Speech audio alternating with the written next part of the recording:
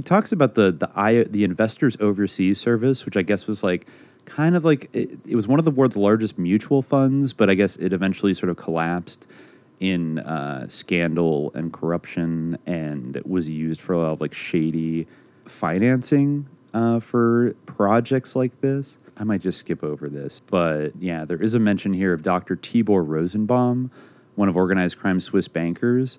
I do believe that Tibor Rosenbaum had a certain kind of relationship with President Tubman of Liberia in like the 50s and the 60s. And he was also kind of tangentially connected to these kind of networks. Yeah, Malnick comes up again. He's kind of involved in a lot of these like financing arrangements. Pullman, the gangster, and Malnick was recorded by Canadian police in 1966 talking about their investments. They were partners in many enterprises, including the Bank of World Commerce. Yeah, Malnick went over Pullman's complicated finances involving several firms and fairly obscure foreign banks. Some people owed Pullman money, including Fat Tony Salerno from East Harlem in South Florida. In addition to tax problems, they talked about buying a small Paris casino. Later, the police listened as Pullman discussed the Paris casino with Morris Landsberg, the owner of the plush Eden Rock Hotel, another Lansky associate. So iOS and the Lansky syndicate were very tight. However, iOS did maintain some degree of independence. Tibor Rosenbaum was advising them. And this bank connected to all that fiduciary had 2 rounds with Mary Carter and Resorts. They took $100,000 of Resorts or Mary Carter's promissory notes in 1966. The clients of the Fiduciary Growth Fund, totally owned by Louis Chesler's son, Alan, and the Troconis Family Trust, whose principal beneficiary was the family of William Mellon Hitchcock. So, okay, now we got to talk about, like, at some point, William Mellon Hitchcock gets involved in this Mary Carter Paint Company, Resorts International. Another example of, like, this isn't just mobsters we're talking about. This is, like, real silk topper hours down in the Caribbean. So he writes that stockbroker William Mellon Hitchcock is an American original. He's the grandson of William Larimer Hitchcock, founder of Gulf Oil, and the nephew of Andrew Mellon, whose fortune in the 1920s was somewhere between $1 and $2 billion. Andrew Mellon was ranked second to John D. Rockefeller in power, wealth, and influence in the whole country, wrote Cleveland Amory in his Chronicle of the American Aristocracy.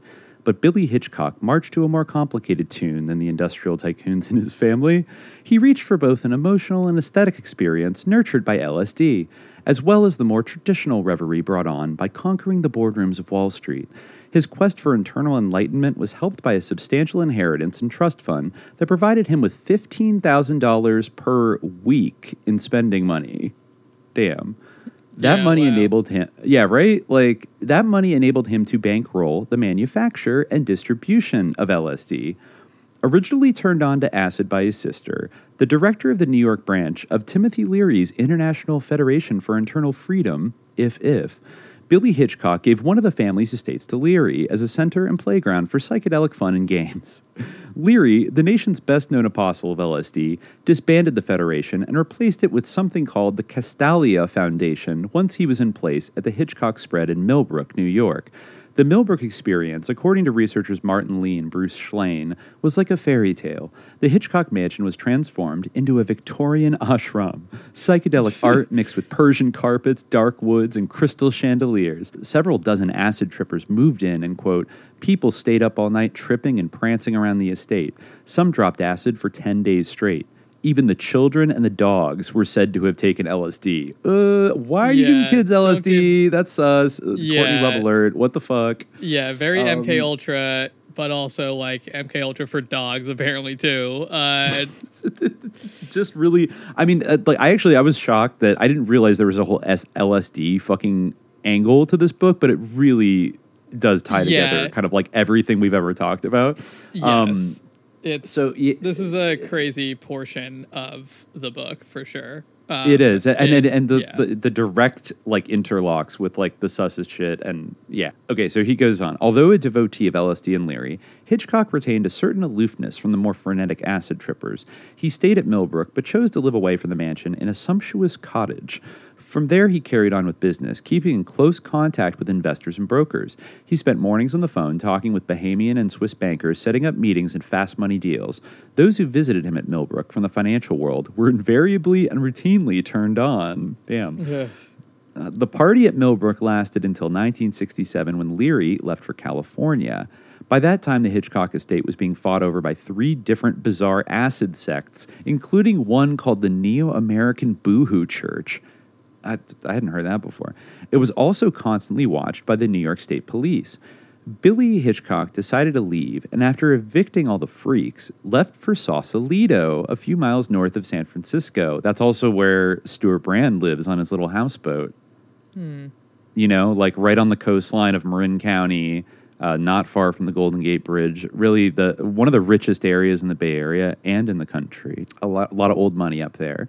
So it was then that Hitchcock decided to underwrite 2 amateur chemists, Nick Sand and Tim Scully, in the manufacture of LSD, STP, and other hallucinogens. They relied upon a most remarkable group known as the Brotherhood of Eternal Love to distribute the drugs. Incorporated in California as a tax-exempt religious entity in October 1966. Damn, is that the same month as the Church of Satan was incorporated? I think so. Yes, literally. I think so. Like Halloween 1966. Yes. Wow. Yeah, we've talked about the Brotherhood of Eternal Love before, haven't we? A little bit, yeah. I forget which one, which episode, but Tim Leary kind of went down to like Orange County with them. Yeah, this is an incredibly sus group. He says right here, you know, incorporated as a tax-exempt religious entity in October 66, the Brotherhood really was a segment of the Hells Angels motorcycle gang. All right. Very cool, Hunter Thompson, etc. Jackbooted and adorned with various Nazi symbols, the Angels added a savage touch to the new church, whose avowed purpose was to achieve a heightened awareness of God, love, and wisdom through the teachings of prophets and wise men, including Christ, Buddha, Ramakrishna, Yogananda, and Mahatma Gandhi. Oh, so they're pacifists. They settled south of L.A. at Laguna Beach, right? Considered something of an artist's colony. Getting in touch with God in one spiritual essence, they felt, was immeasurably aided by large doses of LSD and other drugs. Supported by Guru Leary and his California incarnation, the tax-exempt zealots of the Brotherhood ran the largest illicit LSD ring in the world. The deal between the Brotherhood and the manufacturers was made at Hitchcock's Sausalito home. With the organization set, Hitchcock, mimicking his industrial forebear... Now, I'm going to read that again because it's so fucking good. Okay? Because, this guy's a hippie. What? He has nothing to do with his grandfather who, ran a huge industrial company, right? Mm-hmm. The deal between the Brotherhood and the manufacturers made at the Sausalito home. With the organization set, Hitchcock, mimicking his industrial forebears, proceeded to rationalize the manufacturing process. He bought property in a small Northern California town and set his chemists to work with new equipment. His arrangement with Sand and Scully called for him to keep them on very modest $12,000 yearly retainers. They were turned loose in the laboratory, eager to concoct the best LSD ever. Within 6 months, they had turned out at least 10 million hits of the soon-to-be famous acid called Orange Sunshine. Hitchcock and Sand went to the Bahamas in the spring of 1968 in preparation for an expected economic bonanza. They stayed with Sam Clapp, who had been one of Hitchcock's college pals. A secret account for the LSD chemist was established at Fiduciary Trust. The acid entrepreneurs were also in the Bahamas to scout locations for a possible offshore LSD laboratory. The family of Mary Carter Paint investors from iOS and its affiliates who had connections to Billy Hitchcock was extensive. There was Seymour Lazar, who described himself as a personal associate of Bernie Kornfeld and a friend of Billy Hitchcock. Lazar, called by California acid cronies the Head, also worked with Big Lou Chesler. In 1967, Lazar bought $84,000 worth of Class A Mary Carter Paint shares in a private placement. According to the SEC in a later investigation, Lazar and Jim Crosby's friend and broker Richard Pistel engaged in security violations for which they were punished in 1973. There was also Fred Alger and his 2 mutual fund firms, the Alger Fund and Security Equity Fund. The Alger Fund sunk $2.5 million and Security Equity another $950,000 into Mary Carter Paint. This fund was directly related to iOS at this time, and Alger's investments were apparently worked out in negotiations with Clapp, Hitchcock, and Jim Crosby. While Hitchcock worked his LSD wonders, he was also a registered securities broker, employed first by Lehman Brothers, RIP, and then with the venerable brokerage house of Delafield and Delafield. That financial institution played a key role in the Mary Carter paint transformation. One of the large transactions handled by Delafield, for instance, involved several companies owned by a fabulously wealthy Greek shipping family named Goulandris. The Goulandris companies, registered in Panama, invested over $4.5 million in the paint company. So getting lots of money from interesting places. Sam Clapp's wife, by the way, was barred by the SEC in the summer of 1968 for more funny business with Mary Carter stock. There's another guy named J.J. Frankel, who I guess was even more out of control than Hitchcock's LSD syndicate buddies, who committed suicide or was murdered, as his wife claims, in November 1983 by falling out of the window in his Park Avenue apartment. He had a hand in at least $12 million of the $33 million, which went into Resorts International.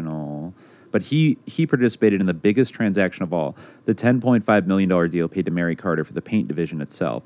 This was the moment when Mary Carter became a, quote, leisure industry company called Resorts International. This guy actually very bizarre. Okay, I just want to read a little bit about this guy's bio because, again, kind of interesting. Joseph Jacob Frankel was born in Staten Island in 1937. He went to a New York prep school, went to college for a few years. He was first noticed by outsiders in the late 1950s when he was excused from mandatory military service in order to participate in the Eastern European Cultural Exchange Program under the sponsorship of the U.S. State Department. He traveled in both the USSR and Romania. This experience, which convinced some that JJ was an occasional agent for American intelligence, led directly to his becoming a junior impresario in the foreign film industry. He made a substantial contribution to cinematic history by importing the great Soviet film about World War II, Ballad of a Soldier. So again, we go with like weird, like might be an intelligence guy running around Eastern Europe and ends up working in Hollywood. Like he imports Soviet movies over. Just kind of interesting. So he had extensive racketeer connections. He was allied with Fat Tony Salerno in a Bahamian corporation called Seafarrow, which manufactured cement-bottomed boats. Yeah, in one particularly serious situation, his activities unmasked another individual, Joel Mallon, tied to the mob, Resorts International, and Castle Bank. This occurred after an organized crime homicide in New York had sparked an investigation into Automated Ticket Systems Limited, a vending machine company with a suspiciously lucrative contract to supply New York State with lottery tickets. So, yeah, anyways, they were involved in all kinds of shit. A little bit Moving of a backtrack, but I think I may have solved our Huntington Hartford issue here.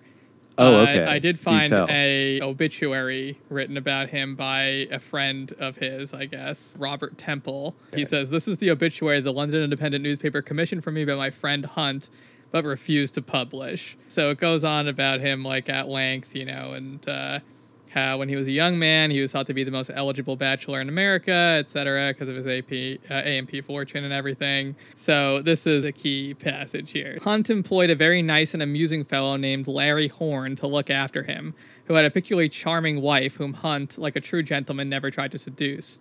Larry was completely honest, seriously normal and straightforward, and kept Hunt out of trouble. If Hunt left wads of cash lying around carelessly, he would hand them to him and never pocket anything. Larry and I speculated about Hunt's satiromania, now called, since Michael Douglas, quote-unquote, sex addiction. If Hunt exasperated Larry beyond what he could bear, Larry would call him an F slur. This was how to wound and silence Hunt and make him behave. Larry's theory was that Hunt was so terrified that he might secretly be gay that he couldn't stop sleeping with girls compulsively, lest he suddenly realized that he might really be a bisexual and go to pieces. So this guy's theory is that he was a closeted sex addict who was trying to escape being gay by ravenously having sex with people all the time. Interesting. Okay, so more like kind of like a Hunter Biden, like in the closet guy acting out like another Hunt, everything. True, on the Hunt. Yeah. I mean, it makes sense because I guess he would be like in the Sy-Alter relationship. He would be the procurer. So, I mean, but it seems like he did have a lot of sex anyway, and would just constantly be trying to seduce people. But maybe those kind of rumors were part of it. But I mean, I guess also it could just be that he constantly had a ton of sex. Yeah. You know. Here, actually, interesting to that, just continuing scrolling down here, that after talking a lot about the activities of the financing the bridge, which I guess even involved like Bebe Rebozo and like Richard, like payoffs to Richard Nixon and shit like that. He writes that no one was angrier and more suspicious about Resort's bridge activities than Huntington Hartford, who was still a company director in Paradise Island Limited. In a suit filed in 1973, Hartford charged Resorts International with forcing him out of Paradise Island. He demanded a court order declaring the bridge to be a corporate asset belonging to Paradise Island Limited and asking for a proper accounting of the bridge's revenues and expenses. Hartford was convinced Resorts was operating the bridge to the detriment of Paradise Island Limited, the only part of the complex in which he still held an interest. Hartford's anger and his insistence on an accounting of bridge receipts were stimulated to some degree by the malice of his former associate, Cy Alter, who would switch sides and allegiances. After betraying Hartford, he had become an insider close to Crosby, in particular I.G. Davis. A Resorts employee noted Alter was always hanging around the Davis office, reminding him of some repulsive dog. The office used to start before breakfast, he stated, and Cy would come to sit across from I.G. Davis's secretary, hacking, spitting, coughing, belching until the poor girl would flee to another part of the building or to the washroom to be sick.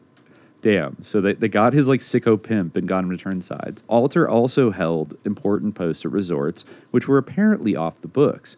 There was also a claim from Tradewinds agents that Alter really managed the Paradise Island Bridge Company from the time it was built until recently. It was Alter's connection to the bridge which convinced some investigators that Nixon was being paid off with the bridge receipts. They knew Alter was quite friendly with Bebe Rebozo and that he had accounts at Rebozo's Key Biscayne Bank. Suspicion was immeasurably increased when they learned Alter had actually hand-delivered some cash deposits to Rebozo outside normal banking hours. Yikes. Now, this part has some real gold. Resorts International had a predilection for funny money, often connected to organized crime associates. It also had a preoccupation with corporate security. In 1967, Crosby convinced Robert D. Pelequin, the Department of Justice attorney who had been investigating organized crime in the Bahamas and written an embarrassing memo about Lansky, and William G. Hundley, formerly Pelequin's boss as head of the Organized Crime and Racketeering section of the Justice Department, to join their new team.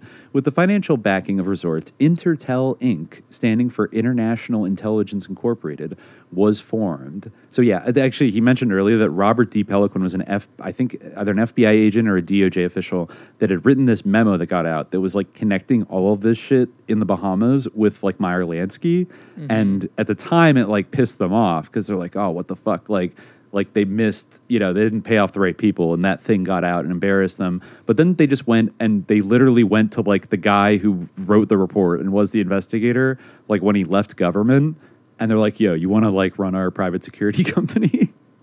And they got it. And so he ended up being the head of Intertel, which is like a crazy private intelligence network. He writes that Intertel's primary job, so it was said, was to keep mobsters away from Resorts International. Interestingly enough, however, Sally Woodruff, the informant, found a company with the same name incorporated in New York in 1962, which must have been an organized crime enterprise of some type aimed at the Bahamas. Its officers were publicist Tex McCrary and Lansky syndicate gamblers Frank Ritter and Max Courtney, two of the men who ran the Monte Carlo casino. The coincidence perplexed Sally, who also had discovered Pelequin's new company used the Bahamian cable, telex, and postal address of the original Intertel. So, yeah, they just recycled the name of, like, a mafia front company, but they're there to stop the mafia from being involved. Very cool. So, the progress of Resorts Intertel was spectacular. In addition to security for Paradise Island, its client list by 1971 included most of the Howard Hughes Hotel and Casino empire in Nevada. That year, Intertel performed security and detective work for several Fortune 500 industrial and communication companies, as well as international financial firms. Intertel then had offices in the Bahamas, Washington, New York, Toronto, Los Angeles, and Las Vegas. Specialists from almost every important law enforcement and intelligence service were on Intertel's staff from the start. Secret Service, Customs Border Patrol, New York and LAPD, Department of State, Royal Canadian Mounted Police, Interpol, FBI, Federal Bureau of Narcotics, CIA, NSA, and IRS were just some of their former employers. Clearly, Intertel hired prominent security officers and former chiefs, several with exceptional political experience and contacts. So yeah, that was basically this kind of like private mercenary outfit that kept things safe and also did manage Howard Hughes' security, which is maybe we'll get to that in a sec. But yeah, very shadowy organization. Paradise Island, which emerged from the Aryan grip of Venner Kren and the effete one of Huntington Hartford, took great pains at all times to rhetorically distance itself from criminality. Oh yeah, okay, we have the Howard Hughes shit in chapter 4. Okay, this is interesting actually. Howard Hughes in the early 70s almost buys Paradise Island. But this is like a very bizarre story. For access to the full-length episode, subscribe to the Hour of Frequency at patreon.com/subliminaljihad. I put a spell on you.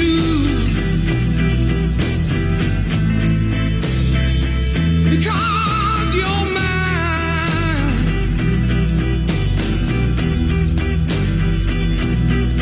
You better stop the thing that you do. I said, oh, watch out. I ain't lying. Yeah. I ain't gonna take none of your fooling around. I ain't gonna take none of your putting me down. I put a spell on you. Because you're mine. All right.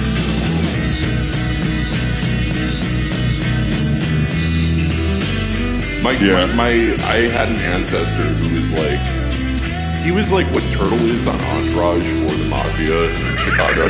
That's sick. That's a sick role. But he didn't, I don't know, he wasn't very good at it, that's all I'll say. Without giving up too much family history. Just a little funny thing here. Do you know the name of the Pritzker's holding company that held Hyatt Hotels and Carnival Cruise Line? What? Mammon Holdings. Isn't that funny? I always love that. It always showed to me that the Pritzkers had a sense of humor that these other fucks like the Waltons don't have. Okay, question for all you guys then. Do you think Alex Jones is CIA op then? No, because we aren't. That's at the end of the day. Because we have been accused. No, but you don't. Here's the thing. People have accused us since the beginning of our show of being some sort of CIA op. And a lot of people have put together very detailed linkages to make a narrative right there involvement in the state. My family was involved with the FBI, not the CIA. Get it right. All they are, all the things that you can tie together, they're basically at the same level of reasoning that you use for all the other conspiracy narratives you're trying to identify in the world. And you apply that rubric to us, and it's like, yeah, these guys ring out. These guys stink. I should assume that these people are CIA operatives or whatever the fuck. But I know for a fact that I am not. And so that means that, That's I exactly know what a CIA op would exactly. say. But I'm just not saying how, the principles I am ostensibly operating from. You can think I'm lying, or you can think I am.